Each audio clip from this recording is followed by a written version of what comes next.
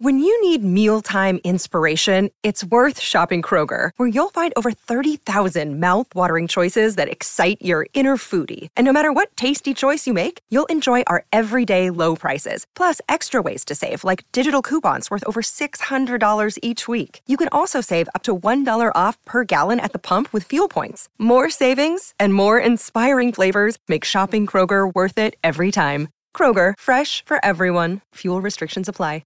Another day is here, and you're ready for it. What to wear? Check. Breakfast, lunch, and dinner? Check.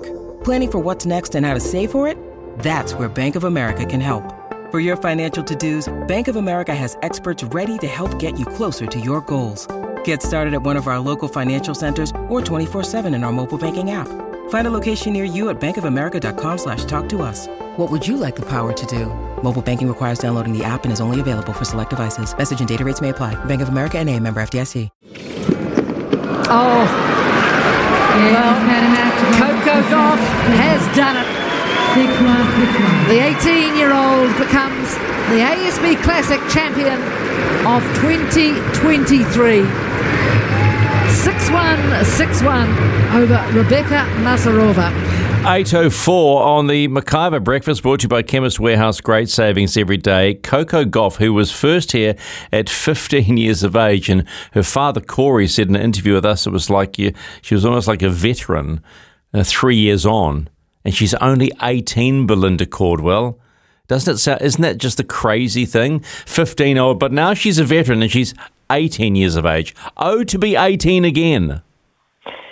Yep, I agree with that, Stephen, and you and I are the same age, and 18 was a long time ago. But if you think about it, Coco Gauff came here 3 years ago, and as a 15-year-old, and was a bit of a sort of a junior superstar, if you like, there, and we were all watching quite closely just to see what a player she was like, and she was very, very good 3 years ago, and so building on that for her over the last 3 years and building on her confidence, and obviously played a lot of matches and had a lot of success.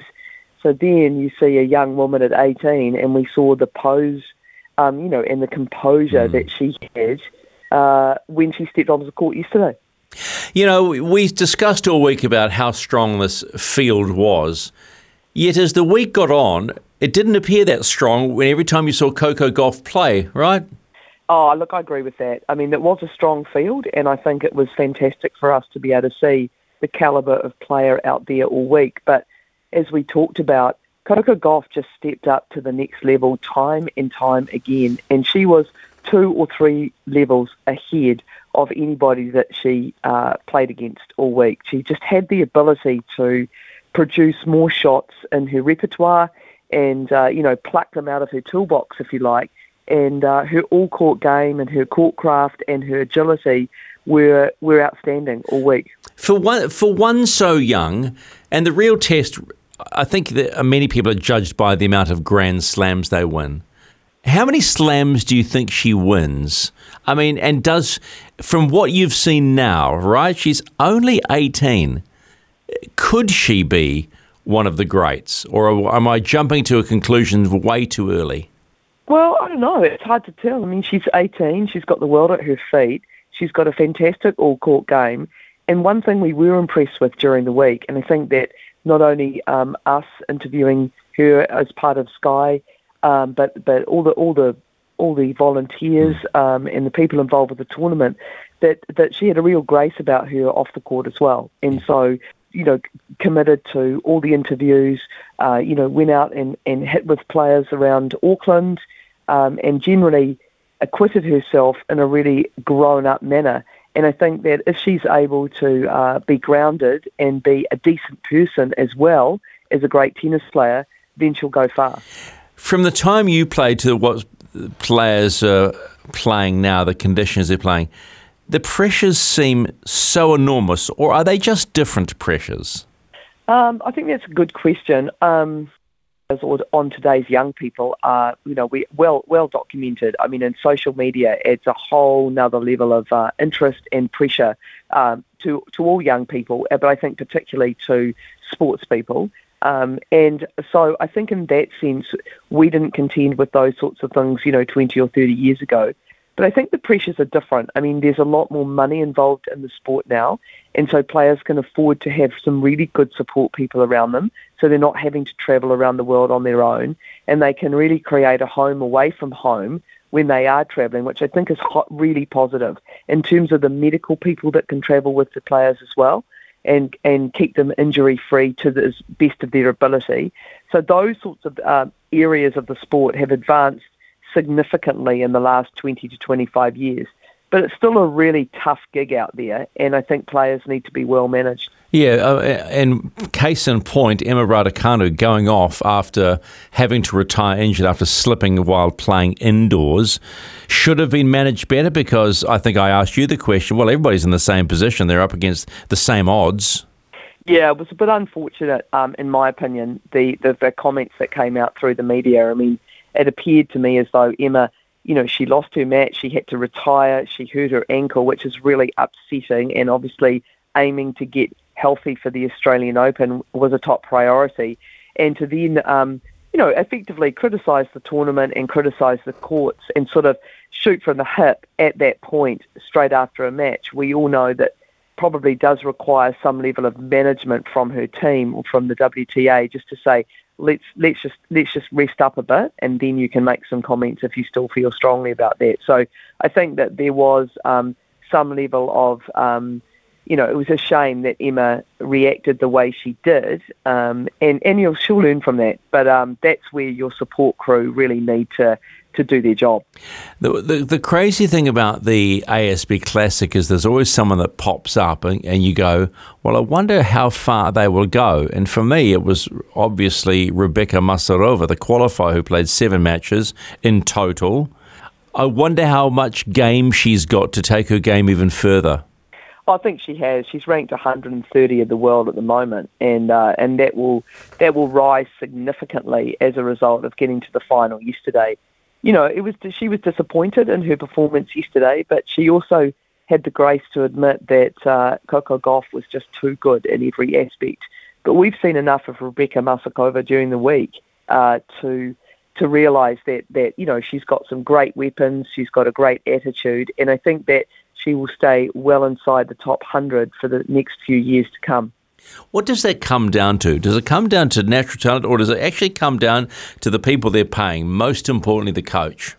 Oh, it's a bit of everything, isn't it? It's you need the support of the coach, and you need support of family if they're travelling with you, or your support crew, and you need ability. But I think you also need resilience is probably the most important aspect, to be able to deal with the losing and the rain delays and the travel. All these players have packed their bags now, and they're heading off to Australia to the next lot of tournaments. So they'll do the same that they've done here at the ASB for the week. They'll pick up their gear and do the same thing next week and the week after, tournament after tournament. And that requires quite a high level of resilience. And that's probably the most important aspect of, what you need in a tennis player. Which is what a lot of casual fans don't see, is that daily grind. It's a daily grind. Yeah, I think that's fair. I mean, look, it's like any job, like you front up and most people don't see the other 98% of what you do in your job, and just sort of recognise the 2% of it. And I don't think being a tennis player is any different. There's a lot of grind, and then the audiences see, great matches and the glamour and the TV and the paychecks, but there's a lot more that goes into being a tennis player. And the sort of players that we're looking at, let's say at the Australian Open, they're ranked in the top, 110 players, 120 players in the world. And so you're talking about a very, very few number of people who get the opportunity to play at these Grand Slams as well. We talk about the pressures. Are you disappointed and also surprised that Naomi Osaka has pulled the pin on the Open? Look, I'm never surprised. There's always a few very key players that pull the pin before a Grand Slam for a number of reasons, injuries, or it all just gets a little bit tough. And if Naomi Osaka is not in the best position to play the tournament, well, then it's sensible that she pulls the pin. And did you realise Venus Williams was injured? Because she's handed her wild card back. Well, I did realise that she'd handed her wildcard back. I wasn't totally sure of the reasons why. But, what a shame. I mean, we really enjoyed watching her in Auckland. I think that she's a great ambassador for the game, and she's done so much for women in sport. And it would have been nice, I think, for her and her supporters to see her, playing at the Australian Open, but it's not to be. Now, Belinda, what people don't know is I use you as my sounding board, particularly when it comes to having to ask questions afterwards, because you're the wise owl. And I asked a question last night and you weren't around, and you were listening. Yeah, no. Oh, here we go. Here we go. I was so looking forward to having this discussion. What was that question? Well, the question was, you're up 5-6-1, 5-1. Care to explain what happened? What happened? Now, and they blew you out of the water, Stephen, didn't they, with their answer? Well, I don't know if they blew me out. They just refused to answer the question. Now, so I had this discussion with my wife on the way home, and I said, should I have asked this question? She said, well, they were probably really pissed off, and they're emotional and didn't want to actually answer the question. So maybe they thought you were a bit of a jerk. Now, I know you were honest with me. Was that a jerky thing to ask? Look, I think it was twofold. I'm not sure it was a jerky thing to ask. In all fairness, everybody wanted to know what happened, because the shift in that doubles match last night between seismic. 5-1 was phenomenal. It was a kind of a phenomenal match that I was really sad that more people weren't watching, because it was just a very intriguing encounter. So I think the question was fine, but I'm just not sure of the timing. I wonder whether it had been better to phrase it in a different kind of way. But having said that, I've got to be honest. I mean, I am pretty honest with you when I work with you, and sometimes I go, Stephen, that was the worst question I've ever heard. But I did think they kind of gave you a bit of a hard time. They could have probably jumped in with a bit more professionalism and answered the question properly, I think. It was midnight. Oh, geez, I've had 2 hours sleep, mate. My eyeballs are hanging out. So I'll take that as a subtle defence of my tactics.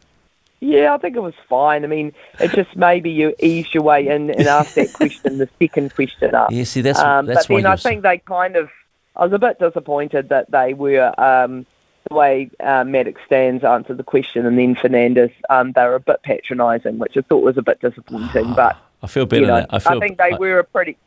I feel better now. Just. Yeah. Hey, the way the Open has handled the weather, good or bad? Do you think it could have been handled a little bit better? We played that match at 5:00 last night. It's the first time in my living memory a singles final has been played that late. We understand it may have been international TV commitments, but I would have gone, too bad if you knew it was going to rain late. Why didn't you make the most of the day?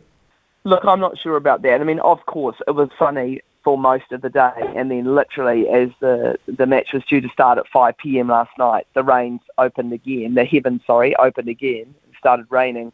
I'm not sure about the international commercial commitments, but it did seem a real shame that we didn't start the finals earlier in the day.